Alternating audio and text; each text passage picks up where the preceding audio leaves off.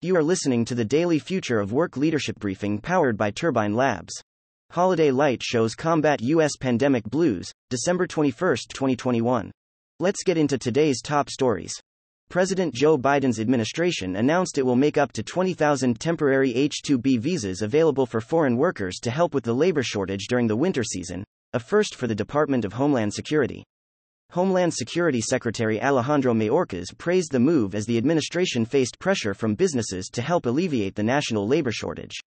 Labor unions expressed concern over the program, which they say makes it difficult for workers to escape exploitative working conditions. Bank of America told New York employees they will be allowed to work remotely during the holiday weeks as COVID-19 cases have spiked on Wall Street.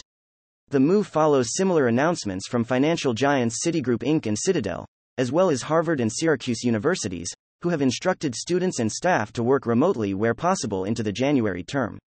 The Environmental Protection Agency strengthened the limit requirements for pollution coming from automobile tailpipes in a reversal of former President Donald Trump's looser fuel standards. Under the rule, passenger vehicles must travel at an average of 55 miles per gallon by 2026.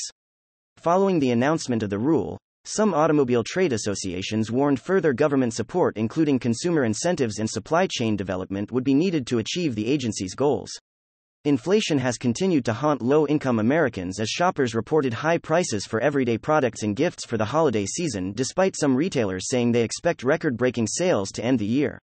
Roughly 45% of Americans earning less than $50,000 annually have said they have had a harder time affording gifts this year. Holiday light shows have been highlighted as a bright spot amid rising COVID-19 cases this holiday season, as industry officials and onlookers have taken notice of their number and extravagant designs across the United States.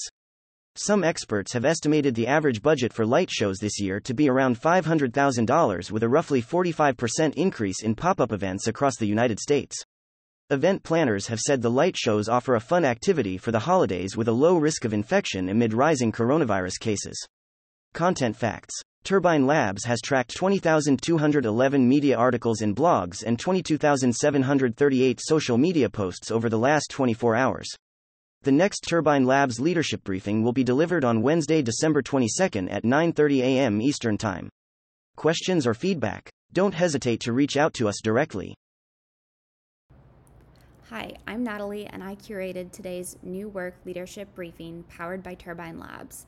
At Turbine Labs, our AI software reads and identifies significant media at 54,000 times the speed of a human reader, so you can take advantage of the most relevant and impactful information without media fatigue or misinformation. If you enjoyed this daily briefing, I invite you to like, subscribe, and share on social media. To obtain this briefing every day in your email inbox, subscribe by visiting turbinelabs.com and clicking subscribe on our free briefings tab. Thank you for listening.